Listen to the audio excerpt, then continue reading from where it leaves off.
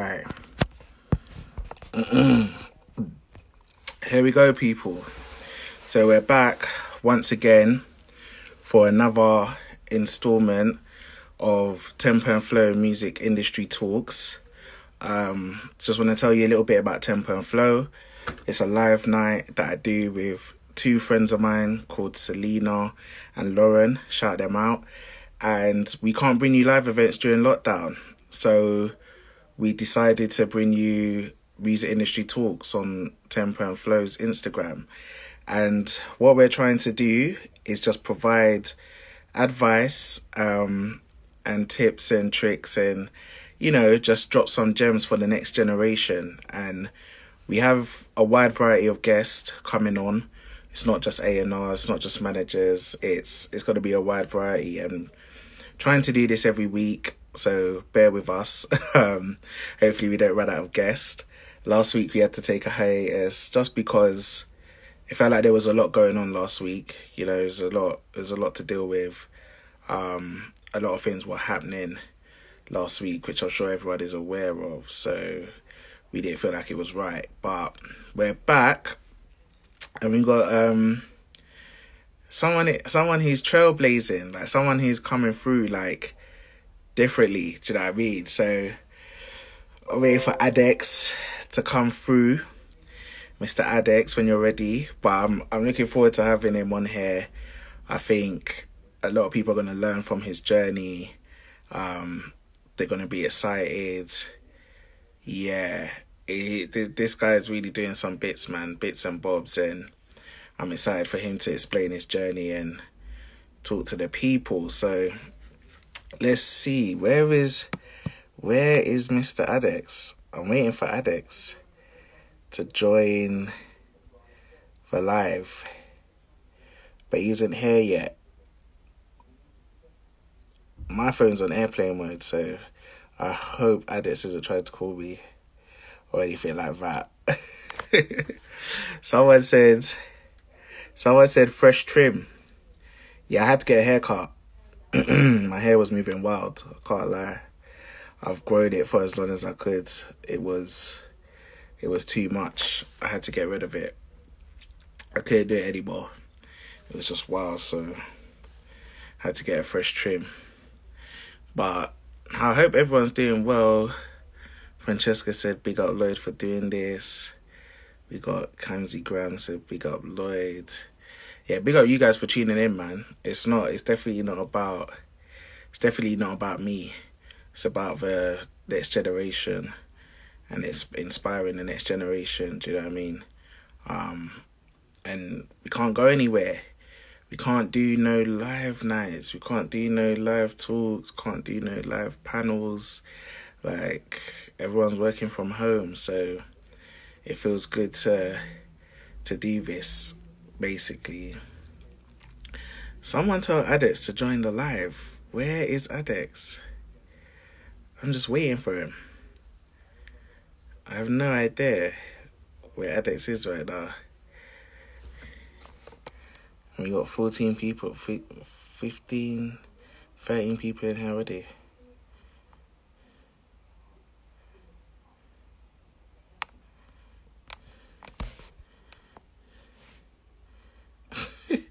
So I said Adex has got a ghost.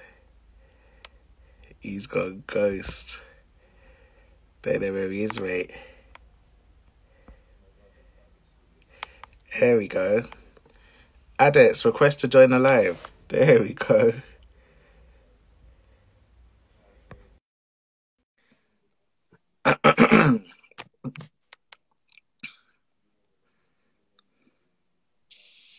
Adex. Yo. Sorry, we're 5 minutes late. Your fault. It's my fault. You should have been 8:15 sharp. What are you telling me though? I'm good, man. Just blessed. Yeah. You got a fresh trim as well. So you definitely... I had to, man. I stepped up for the first time in a while, so I had to quickly do it. Yeah. Mate, listen, my hair was white. Sort of a bit... It's kind of all getting back to normal a bit, isn't it? Yeah, man like Boris said you can meet 6 people and then it just It's Yeah, all man. went a bit mad after that. I can't lie to you. The maddest thing is, yeah, I think this is actually my first time live ever. Seriously. Yeah, I think so. Yeah, I don't think I've ever done this before. Bro, I feel like I've caught you on the wickedest week. Like, I've seen you on Link Up TV. I've seen you Music Week. I'm like, I've caught him at the right time. Yeah, man. I always get very impressed to do these kind of things, but No, listen, big up for doing it, man. Like, I was saying before you came on, like, it's about inspiring the next generation. Do you know what I mean? It's about them being able to hear from your journey, and you know, your journey hasn't even, like, I feel like you haven't even really begun, bro. So I know there's so much more you're gonna do. Do you know what I mean? But I think it's good to get on the chat and let the people hear what's going on. So we got 33 people in here already, so we might as well just crack on. Crack on, innit? Crack on. So Adex, how did you start? Like, where does the journey begin for you with music? Boy, with music, I've always loved music as a kid growing up. But obviously, my first love was football. So I used to play football when I was younger. Okay. I was born in Germany, innit? So I was in Germany till I was about 10. So I used to play football there, and then I was really good at football. Man. I played for my local team, Aachen, and then I got scouted to play for Dortmund as well. And wait, hold on. So was you actually born in Germany? Yeah. I've got a German passport, everything, bro. I was born. Good talk. I love that. So, come on. Yeah. But yes, I've had a bit of a different childhood than most. But yeah, so I was born in Germany. It's a different culture, but yeah, it's the same as everywhere, innit? There's music everywhere. So, but before music, I got into music when I was in the UK. So yeah, I was playing football, Germany, then came to the UK, Manchester specifically, when I was like 10, 11. But hold on, just skipping over Adex. I want to know more about this football career because when I was in Germany, so I played for Aachen, and I played for Dortmund, and then but even Dortmund I only played for, obviously these were like under, I would have been 9, 10, so under 10s. So I don't think it was 11 aside. It was just I think we were playing 6 aside or 7 aside with the small nets and that. You know what I'm saying. Yeah, so I was playing for them, and then when I moved to the UK, I played for like loads of teams. Played for Blackburn for a bit. Played for who did I play for? Stockport. There's loads of different teams, man. I played till I was about 18, but during that time, like when I was in England, I always like used to listen to music. So this was like the days during like SoundCloud, when SoundCloud was still popping, and like the mixed sites. So like what was it? Dat Piff and all. Yeah. Piff. I remember that. What I used to do, I used to like, what if I was even around 10 times? Like really. But what I used to do, I used to like go on like that and that, and like download loads of mixtapes. But how I used to pick the ones I downloaded, I used to look at the names. If the names were, I was like, oh yo, I want to download this one. Or if the cover art was interesting. And then from there I used to cover like loads of artists, and like early on like PNB Rock, and like just loads of just obviously I used to love J. Cole's mixtapes, just like bare like artists from like the early career, and then I used to find like later on they would like blow up and become bigger, and then the same thing applied for like UK artists as well. So it wasn't just US artists; it was like any kind of artist. So like, there was a lot of artists that I discovered quite early, like people like Notes and Kojo Phones and T Muller and all them kind of people like that. And because obviously they were from the UK, and it was a lot easier to like get in contact with them and stay in contact with them, whatever. But it was never to do anything like back then. I was still on football, innit? Do you know what I mean? But I was being like a very cocky kid. So when I was like young, anyone who knows me, I was just like very good at anything I did. Hence why I don't even have an accent, like, because I kind of picked up the language like that, innit? So I used to like in school, I was very like academically smart. I never used to really like pay attention and that. So I used to just like run around the classroom, like the classroom clown, and just chat to everyone. That I was very good at just mingling. Yeah. I was very stubborn and very like arrogant with it. So it wasn't like I was applying myself. So the football thing just never really worked out. So like at 18, I kind of stopped playing. But again, because of like, so now at that point, 18, you decided to go to whatever, blah, blah, blah. So I've made loads of like friends now, innit? In like the music. So like at the time when like Notes used to like be big, and like like when he was touring in Manchester and like touring things, like they used to always come and link me and we like hang out and stuff. So that's kind of how I started getting into the music scene. But it was never to really do anything. Like it was always just like, again, I'm 18. I stopped playing football. It's like, what else are you doing it? Do you know what I mean? Yeah. Out here chasing girls, getting drunk. That's all I was kind of doing. So I was having fun, and then I was chilling with like my mate that now DJ Win as well a lot. He used to like be part of this thing called Bigger Fish. Stop now, but he might like he used to like. I think they've been responsible for Bigger Fish tour and all of that. You mean? Yeah, all that stuff. Yeah. Oh, I used to go there. Like I wasn't even part of Bigger Fish. I used to just go to the tours and like sleep on the floor and like. They'd have like a mad lineup though. They'd have all 20 acts. Like, Abracadabra, Chipmunk, and everyone really. So I used to. I was just a fan in it. I was just like in that scene, and I was just like, "This is sick." Like again, I've got nothing better to do in it. I don't really want to go uni and that, so it's like skip lectures and just do my thing. And then so like I got into that, and then I think I kind of realized now, looking back at it, that period from 18 to 20, I used to do that, but it was me doing all the things I was doing then was like a kind of thing of like, it was, I kind of look back and look at it as like I was trying to kind of get over the fact that I didn't make it at football. And a lot of times, you know, when you say to a man, they're like, oh, right, the guy says, oh, yeah, I used to play for this and that, blah, blah, blah. And you're like, why? Man got injured, innit? Like, blah, blah, blah. To be very honest, like, I had certain issues and stuff, but my mentality with how I approached things, again, I was very arrogant. I was usually always the best at everything I did, and I never used to try and apply myself in it. So, I think someone said Rich knows about Bigger Fish, man. Big up Rich Costello. So I never really applied myself in it. So looking back now, like, although certain things could have been better, maybe I could have had like more mentorship, because it was just me, innit? Obviously, my mum used to always like take me to like football and stuff like that. But like when you're a black kid from a deprived like background, obviously we weren't like broken that. Do you know what I mean? But like I had to work in it. You know what I mean? Like you got to do it. Of course. You don't really get the stuff that maybe the more affluent like footballer families used to just kind of drive them to football and like. Do you know what I mean? I always remember this. I was on trial at Macclesfield. I went to like I live in a suburban, like I live in like I live in like a rough area of Manchester, and obviously Macclesfield is quite far out as well, like the posh ends and stuff. So it took me like I used to have to go there by myself, innit? So it took me like every time going there like an hour and a half, and I was like 14, 15, like going there by myself on my ones. And I remember, bro, I must have finished like practice one day and started to get home, bro. You didn't have no way. But I was like sort of embarrassed there to even just like ask like, yo, can I get a lift, or do you know what I'm saying?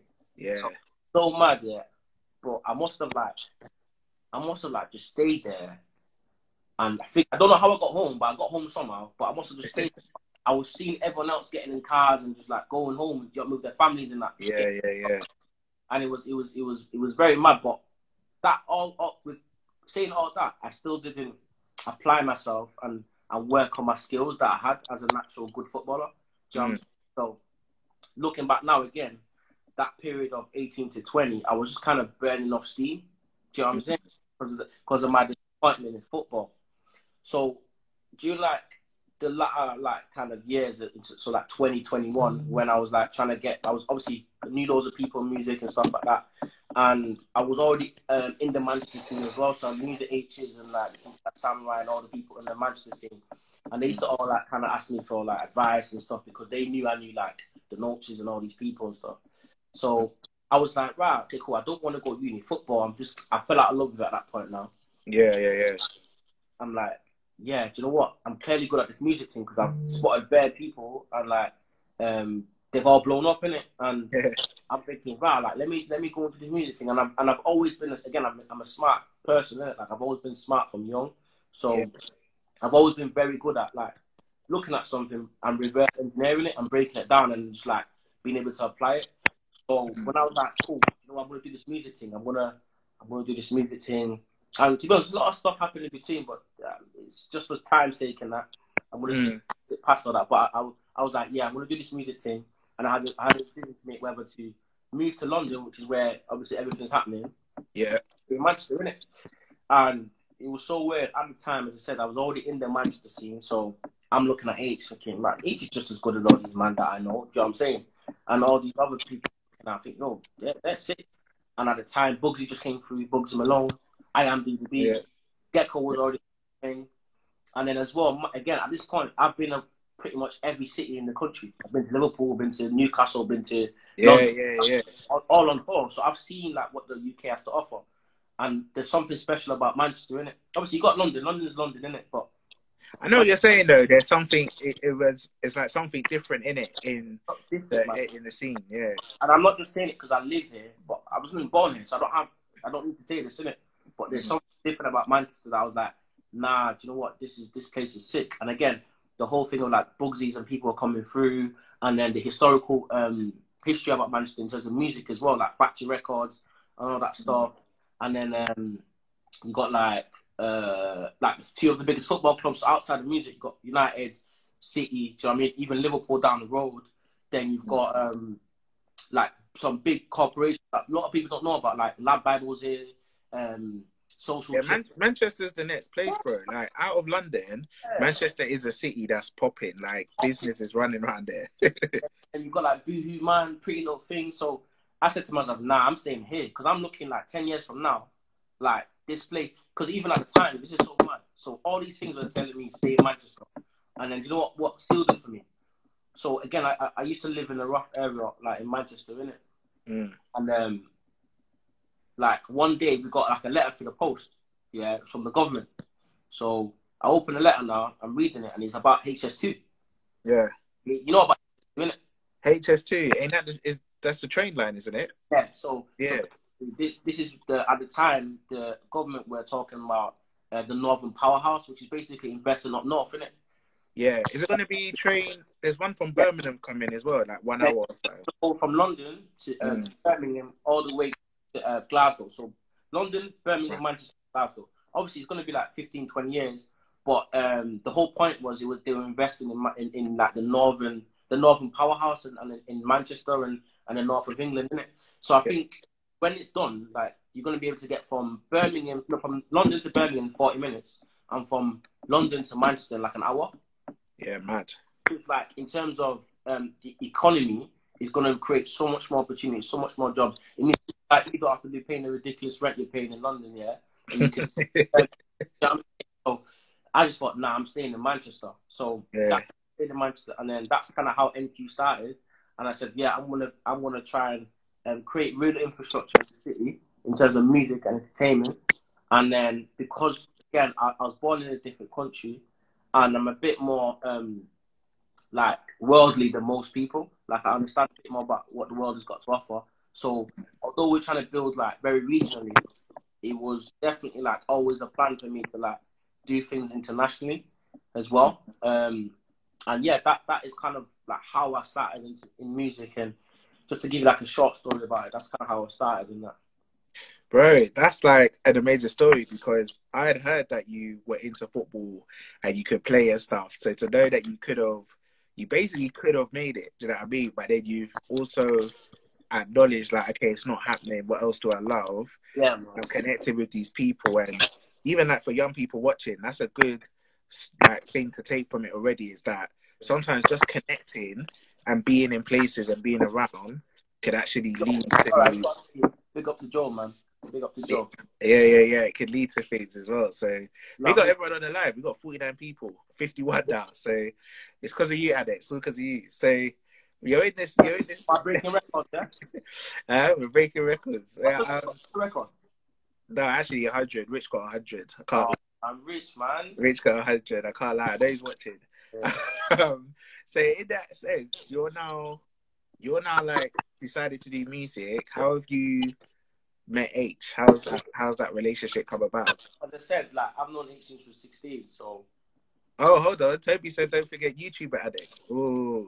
Listen, there's a lot of stuff that yeah, it's all long, man. But yeah, H, I've known him since 15 and that. So as I said, like when I was like 18 to 20, I used to just gallivant around the whole UK, man. I used to do just everything in it. So I used to meet loads of people. They used to like, obviously this at that time, Brian was still kind of doing its thing in it. So in Manchester, that there used to always be like sets and things like that. So I used to always turn up and just whatever in it. What did I think of H when I first heard his freestyle?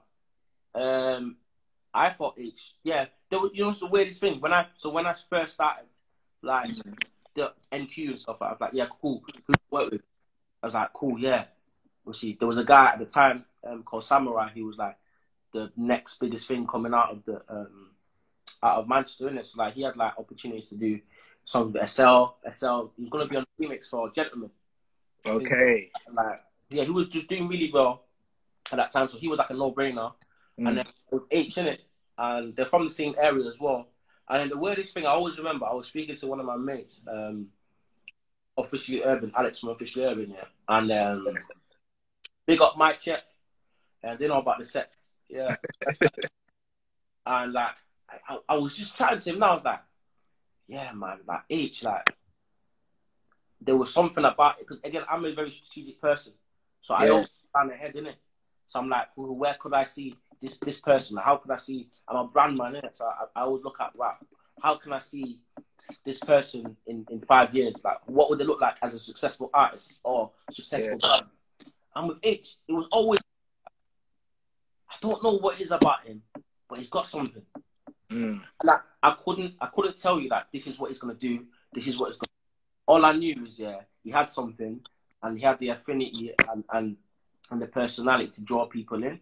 And me, again, at this point, so at this point, just to give you the holistic view of this, so at this point, I'm going into music now, knowing I feel that football in it. And the reason I feel that football was because I was too. So in music now, I'm just on the work. Do you get what I'm saying? I'm just like proper like, I need to do this, innit? And then I'm looking at H, I'm thinking, wow, like, yeah, there's something about it. And then I was like, yeah, sweet, let's just work, innit? Let's just work. And I just thought, for me, I always looked at the minimum thing as like, do you know what? There's difference between popularity and success. Do you know what I mean? You can have popularity, it doesn't mean you're successful. There's a lot of people out here that, they might have loads of followers, but there's no, like, just to equate it to like even Instagram followers. You can have 100,000 followers, but if you get 5 likes, then well, your account is anything, innit? I always with H, I always said like, listen, it's not about the popularity thing. Like, we just need to get your fans and grow your fan base, innit? If we can do a consistent talk, because there's 500 people across the UK, every city, then we're sweet. Do you get what I'm saying? And that's my thing, innit? So that's why, even if you realise, most of his catalogue is on his own channel. Yes. I saw it from early. Why that is, innit? Because I never ever planned for H to be this popular. Do you understand? There's a difference. But he's successful as well. So there is a big difference. Like, because you can be popular, but open up the bonnet, there's nothing there. So for me, it's always about that real stuff. Because again, prior to that in my football, I was always just like, yeah, man could do the flicks and that, but there's no end product. Do you know what I'm saying? So that's so when I first met H, I was like, there wasn't really an understanding of where it's gonna go, but there was always that understanding, and I was like, yeah, this guy's got something. He's a star. He's got something. He's got that appeal, and he's undeniable, man. Like, there isn't many people that can spit like H. It's a fact. Like, there isn't, and he's always been that talented from young. So that's kind of how the whole H kind of story started. Yeah. So that leads me to the next thing. So like, you've seen him, you know some things about like happening, and then straight rhymes. Let me just I need to big up SK, Finesse Forever. So they were also part of the journey. So when I was saying to you, like, a lot of artists that I was meeting when they was coming to Manchester, they used to look after IQ, Skendo and AM and stuff like that. So that's how we kind of got involved in the scene. So just got to big up them as well. Oh no, always got to big up SK. That's SK's from Croydon. That's the ends. Like, if Finesse Forever did their thing, big them up always. And so straight rhymes. Like, because for me, I'm an A&R, Relentless Records. I've seen this video and I'm like, bro, this kid is cold. Like, he's cold. But at the time, where was the offer? No, Hmm? listen. Don't do that. At the time, at the time, we was as a label. Yeah. There was Heady One. There was other things going on. So it was just at the time it made me want that. But I saw you in Sony. Like big up Jay. I know he's watching in. Do you know what I mean? I saw you guys in. Just okay. You know what? I need to say this. Yeah. Just Mm, that more context as well, because it wasn't just like, oh, yeah, start MQ, pick up H and then boom. Do you know what I mean? It wasn't yeah, like, so again, there was another artist, as I mentioned, it was H and Samurai were the first people who signed, in it. And I said Samurai was kind of doing it at a higher level at the time. And now we're going into music and not being the person like kind of on the forefront in it. Do you know what I'm saying? I'm not on the yeah, like, on the pitch, if you like to say. I'm the one advising someone. So basically, I'm the coach in it. So it's a very different thing now. Like yeah, telling yourself to do it is one thing, but telling someone else and advising them to do it is a totally different thing. And although like Manchester is a great city and stuff like that, a lot of people aren't used to success. They're not used to, like, they don't have a cousin that knows Fredo. Do you get what I'm saying? There isn't none of that. Whereas in London, you know someone that knows the person who's big in it. Do you know what I'm yeah, saying? Whatever field there is. So it was a lot more difficult to convince people in Manchester that it was possible. Do you know what I'm saying? So with with the other artists, like, there came a point where I came to a revelation. I was like, you know what? This is gonna be very different from like how I used to. Obviously, I'm not the talent anymore, and you know what? If the talent's not gonna listen, then there's no point. So we stopped working with the other artists, but like H was like still willing to work, but it was still a thing of like we had to encourage him and open up his eyes to the possibilities. Do you get what I'm saying? Because again, a kid from Manchester at that time is not thinking he could be doing what he's doing now. It's not that. Do you know what I mean? yeah, What I actually did is that we were taking a lot of trips to London beforehand. So we did like the under 19 set at Radar Radio when it was still open. DJ Argue, we yeah, did like a load like there's loads of like things in London and stuff like just to get his name bubbling. And then we went to Sony and we went to Warner as well. So they were first two. okay, This is before Straight Around. This is way before Straight Around. Just to paint the picture. And mad, I actually think, yeah, that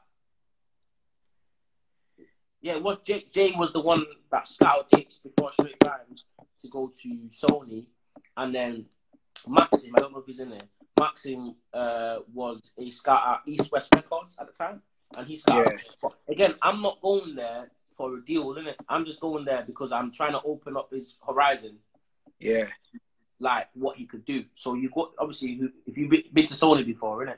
You know, yeah, go in there, you see the plaques, you see Adele, you yeah, see whatever, innit? So as a kid, you're thinking, boy, like, yo. But I'm just trying to make him, like, believe that, you know what, this is possible. So look, we're in the meeting, boom, boom, boom. We drove all the way to London, and at the time, I will never forget this. He will never forget this as well.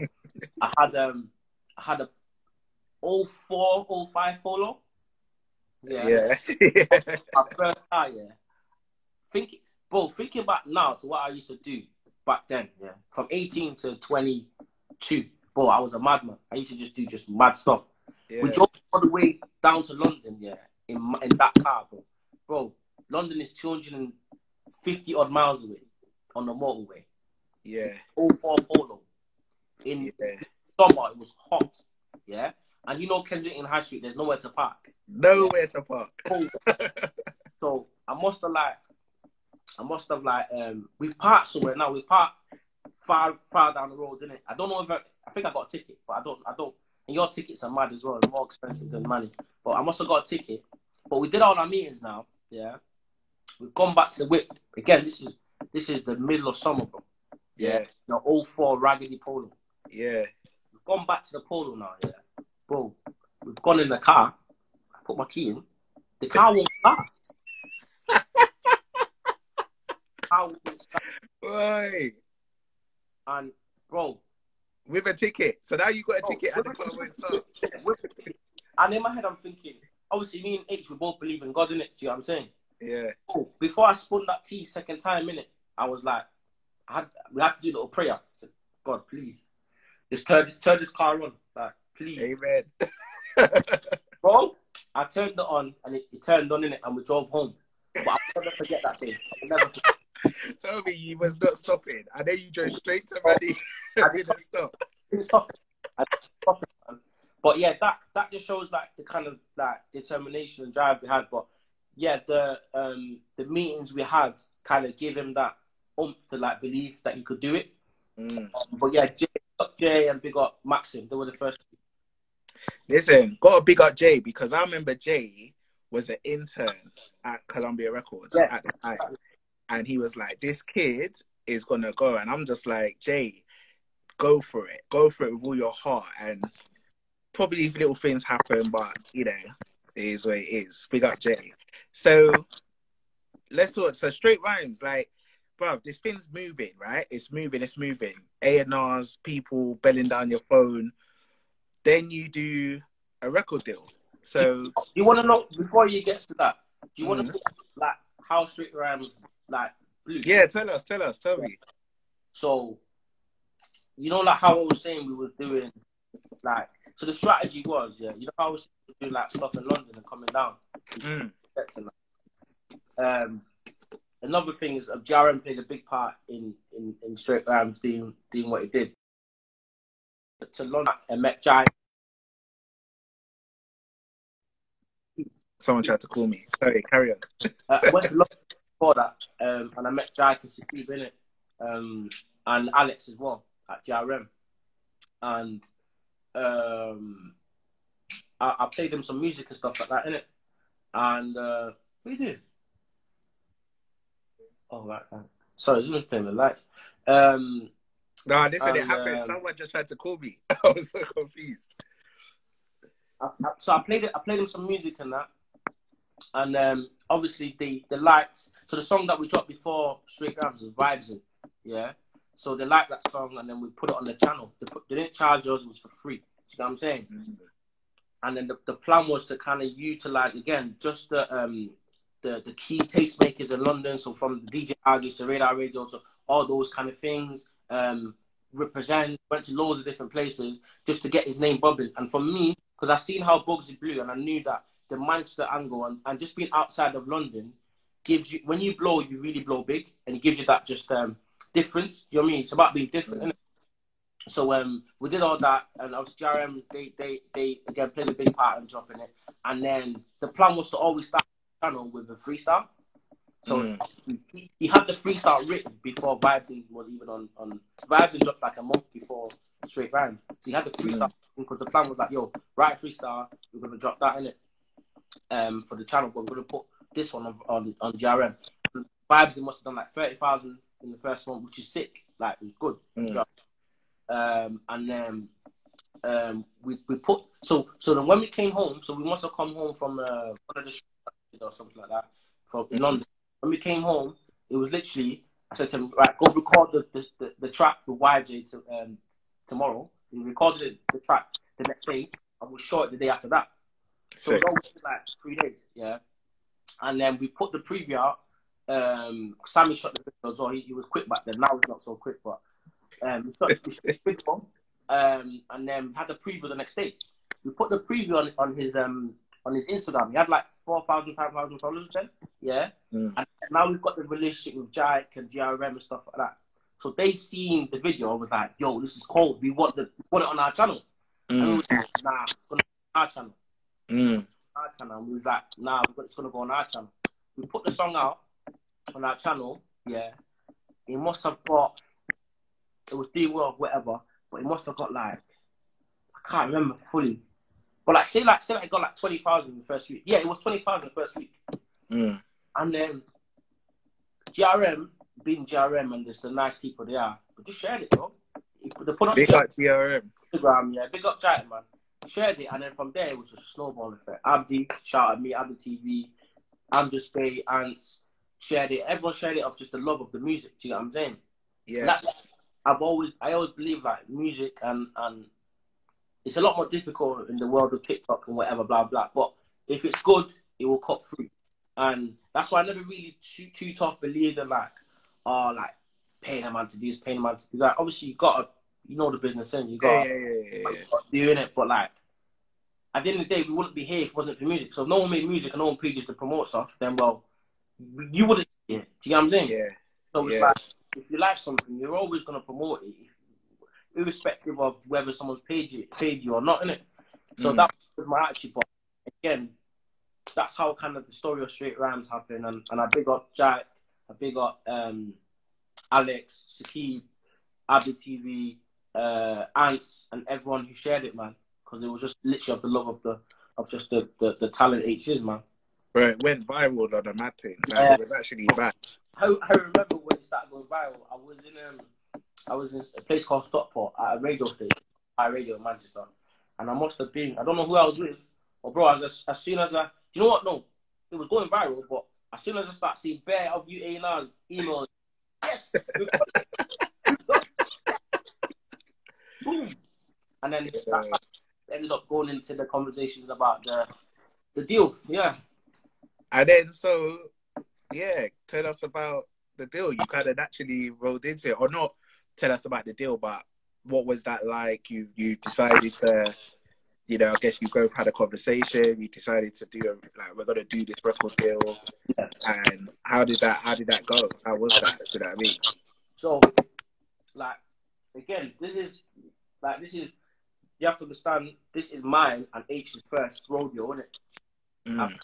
I've never worked with a label. I've never managed that artist. I've signed to label before.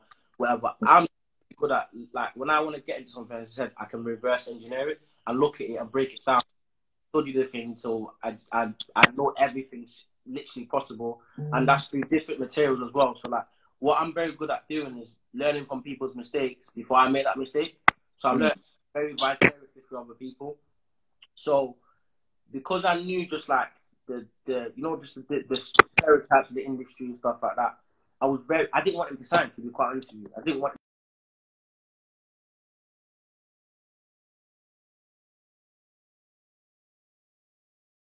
Let's shit. Are we back? Yeah. There might be your internet for a sec. We're back. I was in uni. He was working on the building site, so he just left college because he couldn't be asked with it. Yeah. So he's 8 now at that point. Everyone sees him on road. He's got his helmet on and his high-vis jacket on. Like, he's not trying to. Do you know what I'm saying? He needs some money to kind of like, do music full time, innit? So I said to him, like, do you know what? It's your decision. I'm me, the way I manage artists, but I would never force artists to do something that I want to do. It's not my career. I can have as many artists as I want. It's about the artist, isn't it? Whatever they want to do, I'm only gonna go as quick or as far as I want to go. You know what I mean? So for me, it was a case like what I'll explain. It's all about you making informed decisions, isn't it? Do you know what I'm saying? I will explain what this means, and then we'll do it. Do you know what I mean? I didn't think he was necessarily making the right decision, because it was just about the money. And I never ever make decisions just for money. It's not about obviously money comes with it, but when you do good stuff, bro, money will come. Like, yeah, exactly. You know what I'm saying? So I never, like, the way he was approaching it, I thought he was making a mistake. So that's why, do you know what? Instead of like letting it kind of like, actually, I will even tell you a story. So when we were doing all these meetings, so just to give you paint a picture for you, when we were doing the meetings, because GRM at the time, they just had their label deal now with Powerful. So it was the first people, actually the first person to have a crack at the whip was Benny Scars. But he was big up Benny, man. Big up Ben always. But then obviously we had all the meetings after that, and then GRM was one of them. So we went to go meet them out of curiosity as well, because you know what I'm saying. And then I remember this year, so it was me, Jack, and Alex, and H. And then there was chatting, blah, blah, blah, this and that. And then there was asking, like, how much do you want? I think it was for a project, And then they must have said, I asked them, like, what's the offer, innit? You know what I'm saying? And then they must have said $5,000. Bro. Wait, let me sip my water. Bro.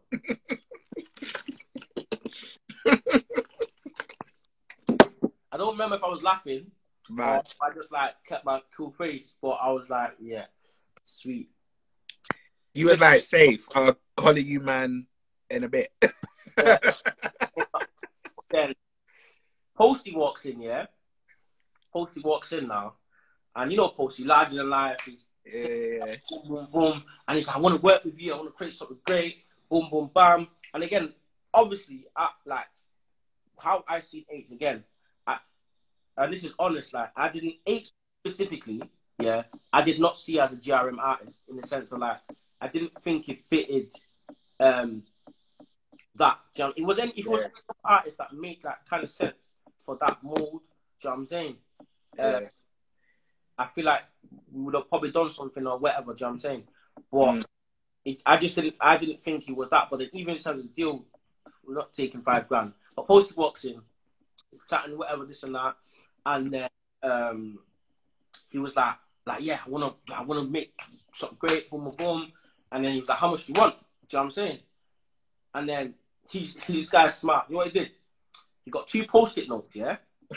And he goes, he gave one to me, one to H. He's like, yo, write how much you want down.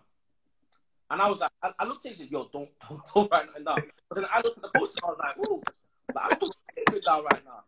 So I thought, we both written something down now. We both wrote something down. And then I remember, this is how funny it was, yeah. He's took our post-it notes now and put it on the wall, innit?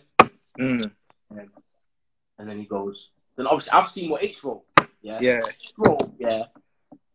This is for an EP, yeah? This is for a project, yeah? This is for H wrote $45,000 to $50,000.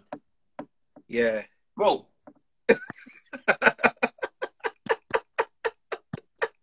He's even $45,000 to 50. So if I know you're gonna take 45, well, why would I give you 50? Yeah. Like, do you know what? I'm gonna give you 100, and then this is blah blah blah, and then we've always just been like, whatever. But we just took all the meetings and stuff, and there was like everyone really, there's no one we didn't really meet in it apart from you. Yeah. You got showers, but.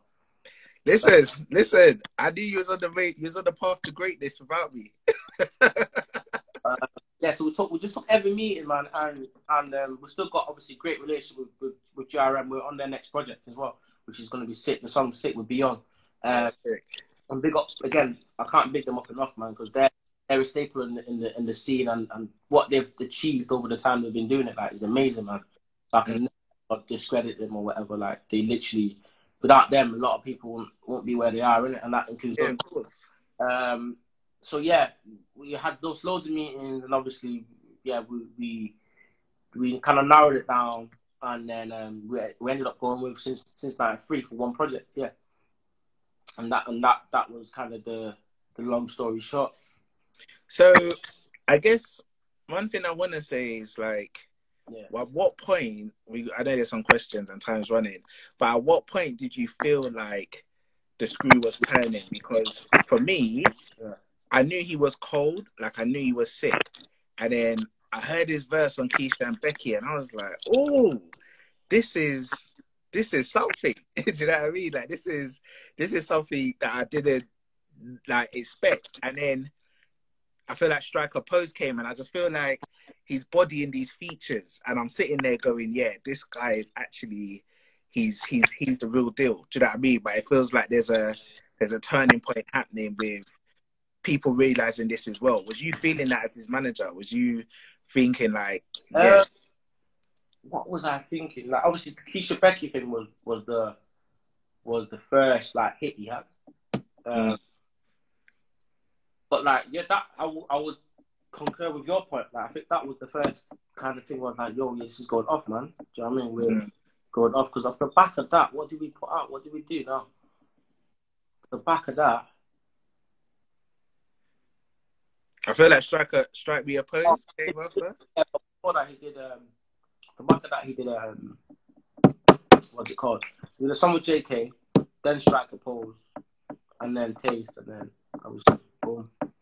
But yeah, Keith Becky was the first thing that was like, boy, it is cold. Do you know what I mean? To everyone, innit? Do you know what I mean? And it kind of put him on the map in terms of that. Like he was already on the map, but this like kind of like solidified him. Like, it's like you can do a freestyle, boys. Anyone can do a freestyle. And we've seen it over the years on like the JDZ medias and whatever. Like man, have got millions of views on freestyles, isn't it? But can you do it on a song? Do you know what I'm saying? Yeah. The first song we put out, hindsight now, obviously what it is, isn't it? But it was a good song. Trust me. This is a fact as well. This is Ed Sheeran's favorite song of age. Trust me. So if you've not heard it, go listen to it. That's his favorite song. Yeah. Wrong. So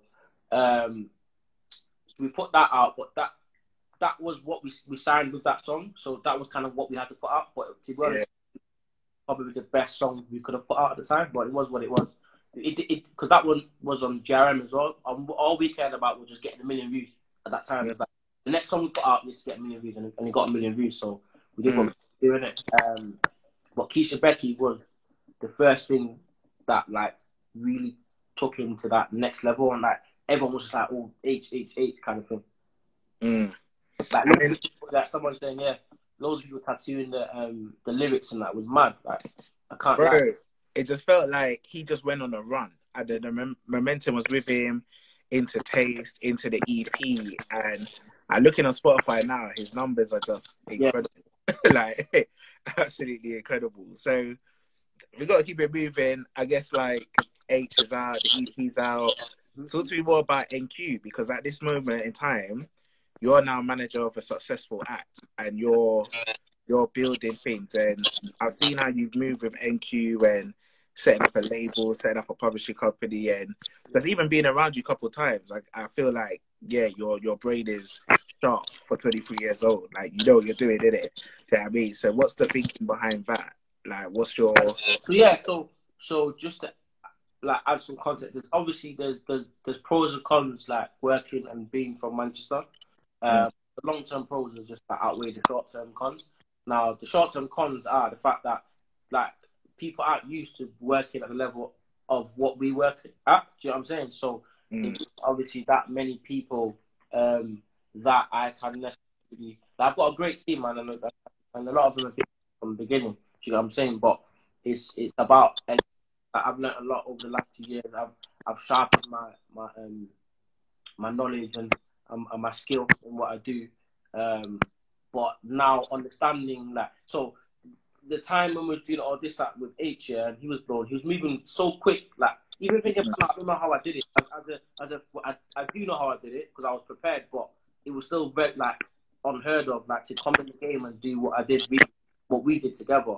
But we just kind of like for us, it was very difficult to work with an artist like H and build what we're trying to build in terms of infrastructure at the same time. Because again, we've got this kind of deal we signed, and with the deals we've not done as well, like publishing and stuff like that, there was so many conversations going on. Do you know what I'm saying? And for me, I never wanted to. Again, I take this very seriously. I can never ever look at my own what my own ambitions and my own things over the artist's needs. Do you get what I'm saying? So I was never gonna just like cool, like keep one eye on that and then do what I'm doing here. Do you know what I'm saying? Because it's not about like NQ. Yeah, can only work if we get the people we work with to as big as possible. Do you know what I'm saying? So with H, because again he was traveling at lightning speed, it was like I couldn't focus on both. Do you know what I'm saying? But now that we're at a point where we've kind of like plateaued a bit in the sense where there is structure. Do you know what I'm saying? There's a long term structure where we know we're stable. Do you know what I'm saying? Where he's not going anywhere. He's not like, and I'm not talking musically. I'm talking about his business situation. Like it's not going anywhere. Our team. Do you know what I'm saying? The team's a team, innit? Do you know what I'm saying? We just brought on Bianca as well. Bianca's in the chat, I think. Shout out Bianca. So she works on it as well with me on a lot of the stuff that we do on him. Just again because my main thing is just to add value to the talent we work with. Again, now this year we've got more resources as well, and are able to do a lot more things. So now we can focus on what we're doing with NQ more as well. So we've got, as you said, we've got a management company, obviously, Age, and a lot of artists as well. We've got a record side as well. We've got a publishing side. And the reason we've even got it like that is because I just want to work with talented people and the people that I think are sick. And it's not about what I can get from them, it's about what they want from me. So if I'm able to offer them everything feasible in terms of like what you can actually do in music, then cool. Come to me, you're an artist, you don't want a record deal, you just want to be managed. Cool, we can manage you if we believe in you. You know what I'm saying? Or what you want a record deal, we'll give you a record deal. If you're a producer, you're publishing deal, right? We'll give you a publishing deal. Do you know what I'm saying? It's not really about I want to have the best label. I don't see NQ as a label. It's not a label, man. It's like our main mission statement is just to add value. Do you know what I'm saying? In whatever way we can possibly add value. I never want anyone to come into to NQ or sign to us any capacity and leave worse. It doesn't make sense. Yeah. We're working on building that. So we're currently buying a studio complex in Manchester. We're also working in London as well. So we're going to be, like, we've got people in London as well at the moment. I'm going to expand into there. And yeah, we're just working. That's the plan again, is just to kind of, it's a bit of a juxtaposition. We're trying to build regionally in terms of like the infrastructure, but we're trying to compete on an international level, not just national, international. And the way we're going to really do the whole Manchester thing, as I said, there is cons to it, where when I really, like, again, at the start of this year, or like just halfway through last year, when I was like, okay, we're in a more comfortable position now. Like, we know where we're doing, we know where we are, boom, boom, with H in it. Do you know what I'm saying? I'm like, all right, so cool, I can start looking at this MQ thing more, just like, cool, how are we going to expand this and grow this? And one of the biggest elements in it is Manchester. And we was looking at, obviously now, like, we start hiring people, whatever, more people. But again, there's not many people that understand what I understand, and there's not many people that understand anything about the music industry. Do you know what I'm saying? So I realized then, it's like, wow, this is a bigger task than I thought. This isn't just about, it's not about plonking a label into a city and just boom. We're literally now tasked with changing the culture in the city, which is very difficult. Now, Manchester's obviously, again, historically been a very big music city. Hacienda and Factory Records and Oasis, blah, blah, blah. But that's not, like, been there for a good 11 years. Like, they used to, I don't know if you ever went, but again, I wasn't from this country, but I know they used to do, what's it called here? In the City, which is like a music conference. Yeah, I heard about it. Yeah. So they, similar to like how they got Great Escape now.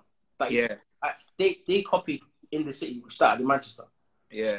When like Tony Wilson died, it kind of fizzled out. So for me now, it's like I'm tasked with like kind of helping the talented people, not just on the music. It's not just about the artists, because like there's an ecosystem for this, bro. Like, if it wasn't for me and you, the artists wouldn't be as big as they are. Do you know what I mean? If it wasn't for the producer, the artists wouldn't have any beats or instrumental to make music to. So there's a whole ecosystem, and that goes for A&Rs, managers. Do you know what I mean? Down to videographers. So it's about, for me now, it's about really being able to help those creatives and those kind of people in my city and give them the opportunity to learn about what we do and give them the opportunity to progress in what we do. And that's kind of what we're doing now. So again, that's why we're getting the building and the complex in Manchester. And I've just hired someone else now to look after like the more business side and stuff like that, and to give me just a bit more opportunity to just again focus on the value side of things and what I want to add to my roster. And yeah, one thing I want to do, one thing I noticed in the music industry is it's very different from other like corporate industries. It makes a lot of money, but it's probably the only industry you can come into and then not get training and it's like, boom, go start doing some stuff. Yeah. Like, it's not how I want to run my company. I want my company to be run in a way where everyone understands what it is they're doing, everyone understands what we're about, and everyone understands even just the basic stuff. Do you know what I'm saying? And from there, then you can get what you do from there is up to you. Do you know what I'm saying? How far you get from there is up to you. Because even you, like, you started that, I don't know where, maybe as an intern. Now you are. Yeah. But if you was given the opportunity as an intern, you didn't do your job as an intern, then, well, you're not going to. So it's like, I wanted to be able to give, because I know for a fact, Manchester's a big city. If I can come from here, then, you know what I'm saying, there's going to be loads of people about everywhere. So I'm working on, like, kind of creating, like, a real induction system as well, where I can bring people on board and, like, really just teach them the basics. Not me personally, but, like, I will be around as well. But, yeah, like, thank you. Yeah. So give them, like, just, and then again, that in turn helps us provide what we said we want to provide for the people we work with, which is value. Do you know what I mean? Like even just the basic stuff, bro. Like collecting your royalties properly. Do you know what I mean? Like registering your songs, man. Because those may be minute, but bro, like it's a big difference, isn't it? And it's value. It's added value. And that is the basics of what we're trying to do. And again, in the future, we want to grow. Obviously, we're growing into London rapidly anyway, but we want to grow into international markets as well. We want to have in the next 5 years, I want to have an office in LA as well, in the Palm Trees, Sunshine. You know what I'm saying? And yeah, that is the aim. So we've got a lot of ambitions, but we're working for it, man. We're working for it. Listen, that's amazing to hear, bro. And this has been a wicked chat, and time is actually flying by because I'm aware we've got 7 minutes left, and there's like 9 questions in here. So I think let's try to take a couple, and if you're cool to come back on, we might have to do a couple more questions. But let's get into some quickly because some people have been waiting a minute. Right, we got Big Chi 1. I think that's Big Chi 1, Big Chai 1. What kind of plans do you implement in running your management company? I'm a very logical thinker, so I just think with music and with anything really, you need luck. You do need luck, but best way to kind of help the luck push along is having a plan. So I would say strategize, have a plan, look at the different opportunities there are. But this day and age, there's so much new stuff coming up left, right, and center. There is no one way of like blowing like that. So with the way I kind of set up my like company is just to have like a basic understanding of how we do things. And it's still not, as I said, it's still. I know my strengths and weaknesses. I know I'm not really necessarily good at like maybe say teaching people. Like, I don't really have the patience, but like asking a question, I'll answer it. But like to really like run a company is 2 different things. But it's just about having a plan and identity of how you want to approach things. All right, answer that one. Let's go again. Oh, Big Chai 1 or Big Chi 1 says again, what made you get into management? I feel like you kind of covered that earlier a little bit, but you kind of, you kind of went in that football injury thing.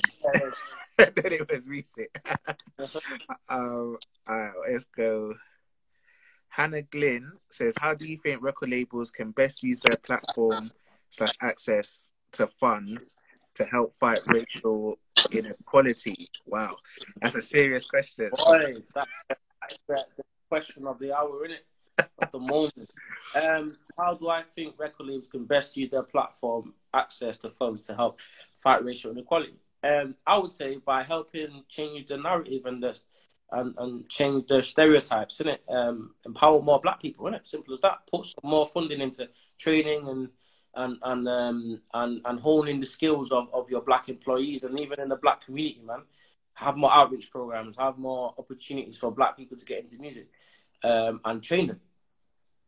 And while we're on that, let's shout out the show Must Be Paused UK, you know, and there's we got to big up them and big up some of the people behind it. And just so anyone watching this knows, like you said, this is the conversation of the hour, and things are happening. It feels like there will be positive changes and plans, and people are talking. I know sometimes people on the outside, they don't work in the industry, they think, look at them, what they doing, they doing that, and you know what the maddest thing, you know how I said this is my first time doing live? Yeah. I swear to God, like, no, I shouldn't be saying that, but I like. Wait, hold that thought, because we got 55 seconds left. Right. I'm gonna log off and I'm gonna start again. Hold that thought. Anyone that sent a question, please send them in again. I apologize, but we're gonna keep going. Please send them in again. All right, 1 second.